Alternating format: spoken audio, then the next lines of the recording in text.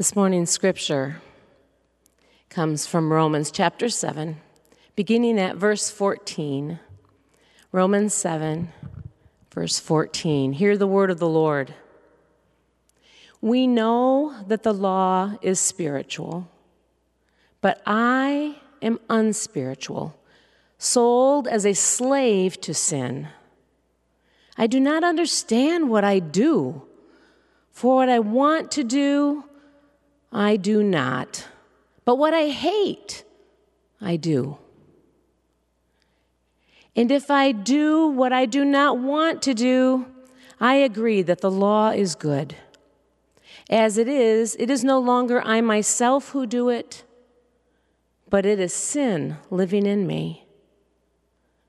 For I know that good itself does not dwell in me, that is, in my sinful nature.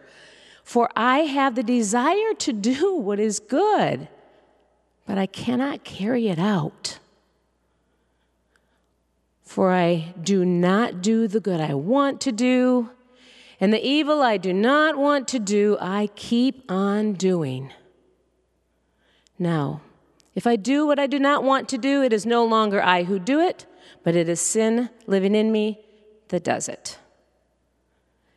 So I find this law at work. Although I want to do good, evil is right there with me.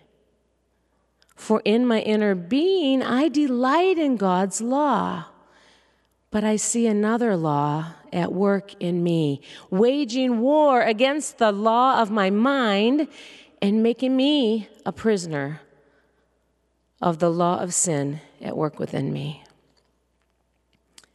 What a wretched man I am. Who would rescue me from this body that is subject to death? Thanks be to God who delivers me through Jesus Christ our Lord. So then, I myself, in my mind, am a slave to God's law, but in my sinful nature, a slave to the law of sin.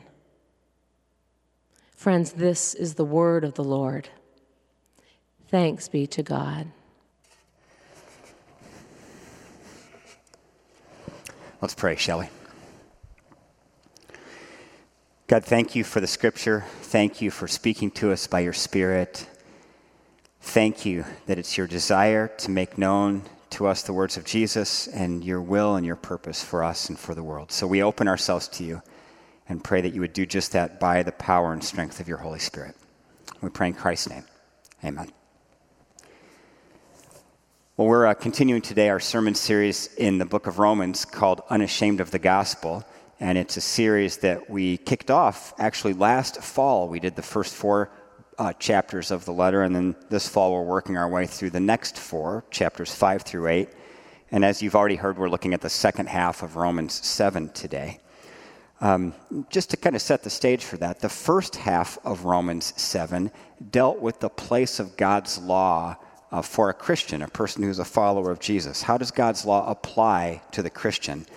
And people back in Paul's day, some people back in Paul's day, were making one of a couple different mistakes. And in last week's message, I described those as the ditches on either side of the path of following Jesus. The ditch on one side was the error of legalism, taking God's law and making a religious checklist of to-dos and checking them off carefully and faithfully and believing that once you checked them all off, you were good and that was your duty to God. It doesn't really work that way. That's the error of legalism. The ditch on the other side of the road I called the error of license, meaning this kind of sense of freedom that would allow for irresponsible behavior. The 25-cent theological word that describes the people in that camp is called antinomian. They were antinomians. The Greek word for law is nomos. So an antinomian would be a person who stood opposed to the law or against the law. They had abandoned it. So legalism and license, the ditches on either side of the road. But the way Christians use God's law is in this way. We understand God's law to convict us of our sin. We understand it to restrain evil in the present time until God's kingdom has fully come. And we look at God's law as a guide for holy living, a description of the kingdom kind of life that's possible through our faith in Jesus and by the power of the Holy Spirit. So after Paul explained all of that stuff in the first half of chapter 7, he goes on with the verses we read today. And I'm going to go out on a limb here and tell you what I think. And that is that I believe these to be the most important verses of the Bible for helping Christians square their faith in Jesus with their actual experience in life. I think it's the most important passage in the Bible. This is just my opinion.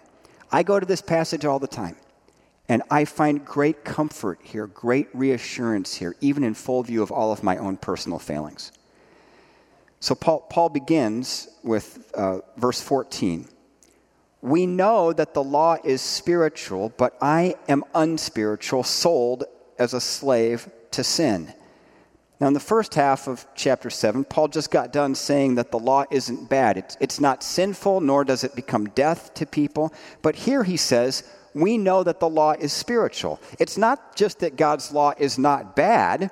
The law is spiritual, meaning it came from the Holy Spirit. It has divine authority. The law is spiritual and good.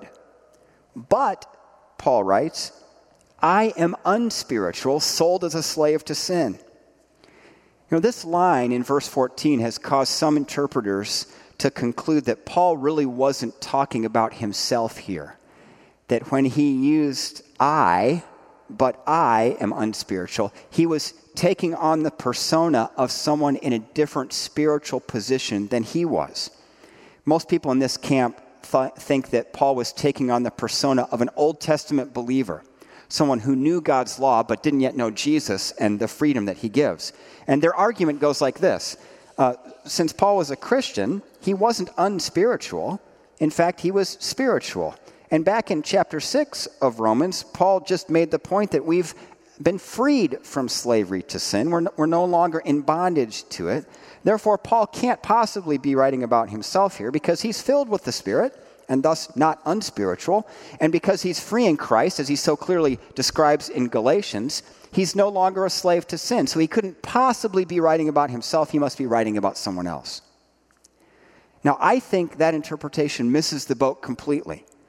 I take Paul to be writing autobiographically here, and I think what's going on is that we're catching a moment of stark vulnerability, that he's sharing with us an intimate look at his internal struggle as a follower of Jesus. And specifically what Paul is describing is his struggle with the process of sanctification.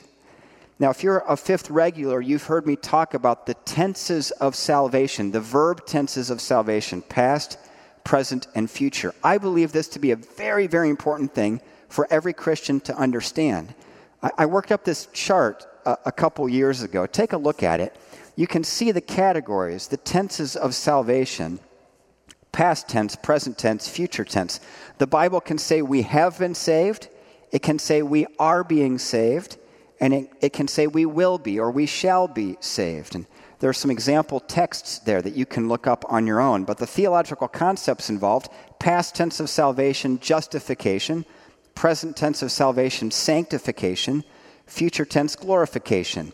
In justification, we're rescued from the penalty of sin. In sanctification, we are being rescued from the power of sin. And in the future, there's the promise that we will be someday rescued from the very presence of sin. Now, what Paul is saying here in these verses is not that he's unspiritual overall, not that he's a slave to sin overall, but that he often feels that way in the present process of being saved from the power of sin. And he goes on to unpack that. Look at what he wrote in verses 15 and 16. I do not understand what I do. For what I want to do, I do not do. But what I hate, I do. And if I do what I do not want to do, I agree that the law is good. Now let's leave this slide on the screen for a moment. I want to kind of unpack this phrase by phrase. Look at the first sentence. I do not understand what I do. Meaning, I don't understand why I do what I do. Paul is saying he's recognized a gap in himself between his faith in Jesus and how he finds himself behaving at times. And he elaborates on that. For what I want to do, I do not do, but what I hate, I do. Meaning, the good I know I should do, I don't always do. Instead, I find myself doing stuff that's wrong, and more than that, I find myself doing it even though I know it's wrong. And this is what the Bible refers to as willful sin. You know it's wrong, but you do it anyway. Paul is saying that he has experienced that he does experience that. And then the last sentence. And if I do what I do not want to do, I agree that the law is good. Meaning, when I commit willful sin, doing something I know to be wrong, I affirm that God's law is good because it's God's law that made me aware that my actions are wrong. You can see that in that verse, can't you? It's powerful. Now, how about the personal application? Does this sound at all familiar to you? You ever found yourself in that predicament where there's a disconnect between your faith in Jesus and the way you find yourself behaving? Of course you have.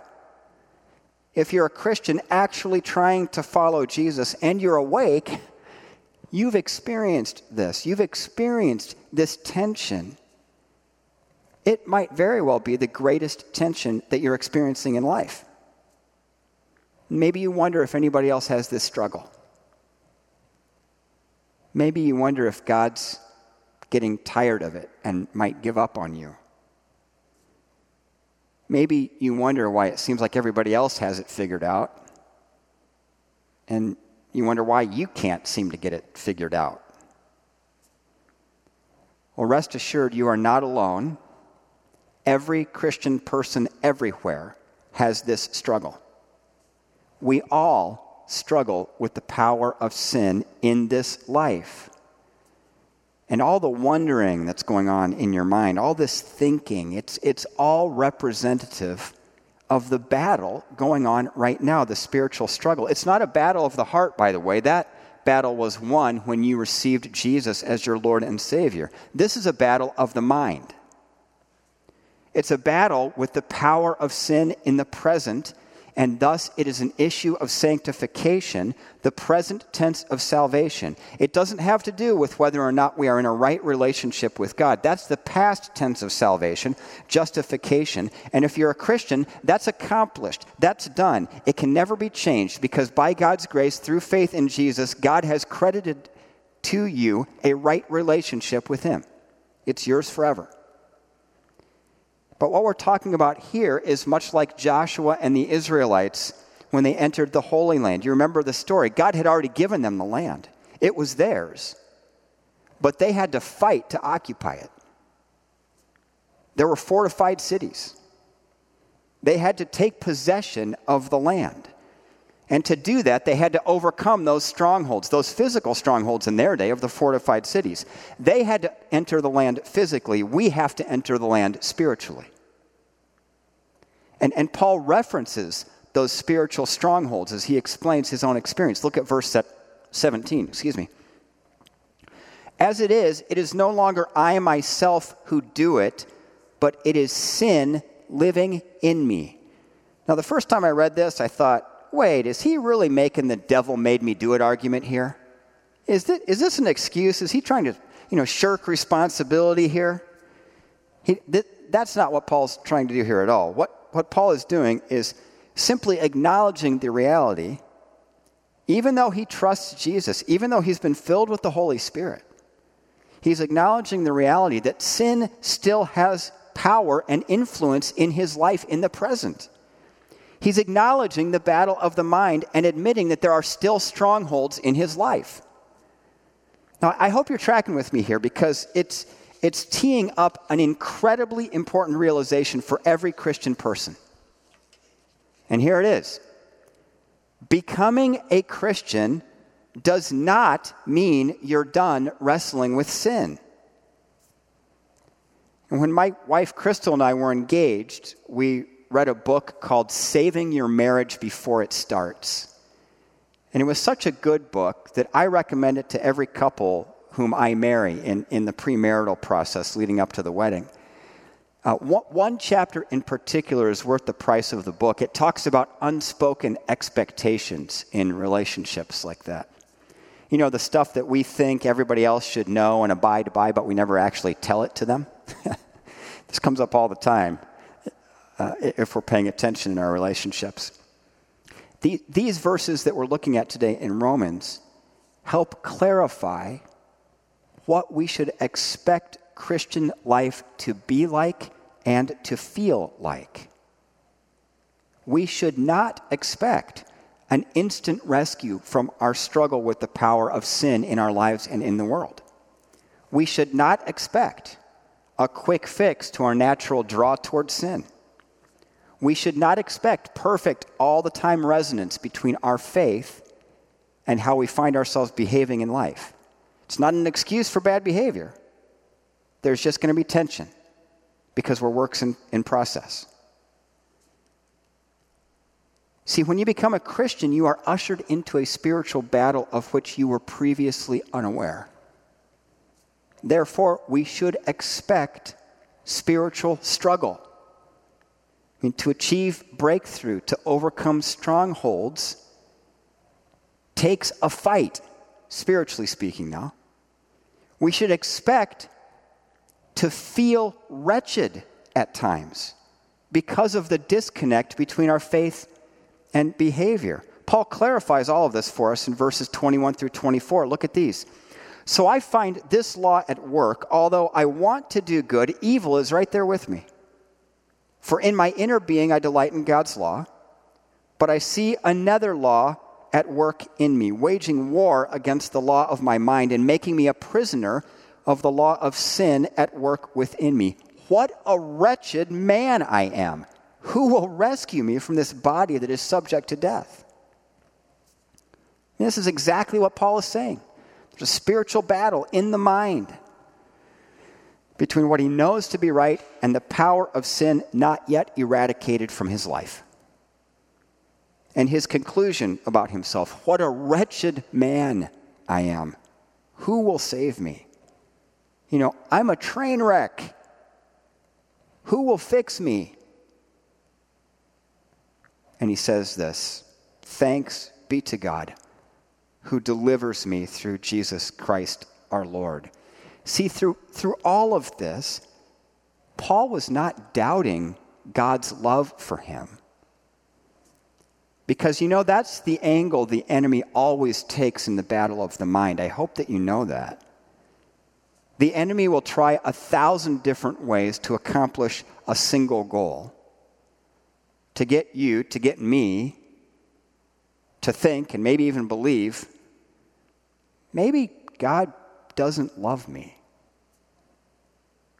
Which, as you know, is the lie he offered up to Adam and Eve in the garden, the original lie that led to original sin. No matter how that lie enters your mind, no matter what form it takes, no matter what disguise it's wearing, don't buy it. It's a lie. And the cross of Christ proves it's a lie. And Paul ends with a simple conclusion that clarifies what we should expect of our lives too. So then, I myself in my mind am a slave to God's law, but in my sinful nature a slave to the law of sin. And this is the reality of life for all followers of Jesus. This is what we should expect as followers of Jesus. Not an absence of spiritual tension, but an all-out battle going on right here. I mean, this is the new struggle we have in Christ. You know, this coming Tuesday, I'll conduct Erwin Parker's memorial service. And at a Christian funeral, we often hear the words at some point in the service, may they rest in peace. It's really important for Christians to understand what that actually means. It does not mean, may these bodily remains or ashes rest peacefully in this cemetery. What it means is, may you, follower of Jesus who has now died to this life, may you rest from the struggle with the power of sin. May you rest from this battle in life, this spiritual tension, the disconnect between our faith and our behavior. May you rest in peace. No more fight, no more tension, no more feeling like a wretch, because the promise of God in the future tense of salvation is that we will be saved from sin's very presence. And oh, what a day that will be. In the name of the Father, and the Son, and the Holy Spirit. Amen. Pray with me. God, thank you for your goodness to us.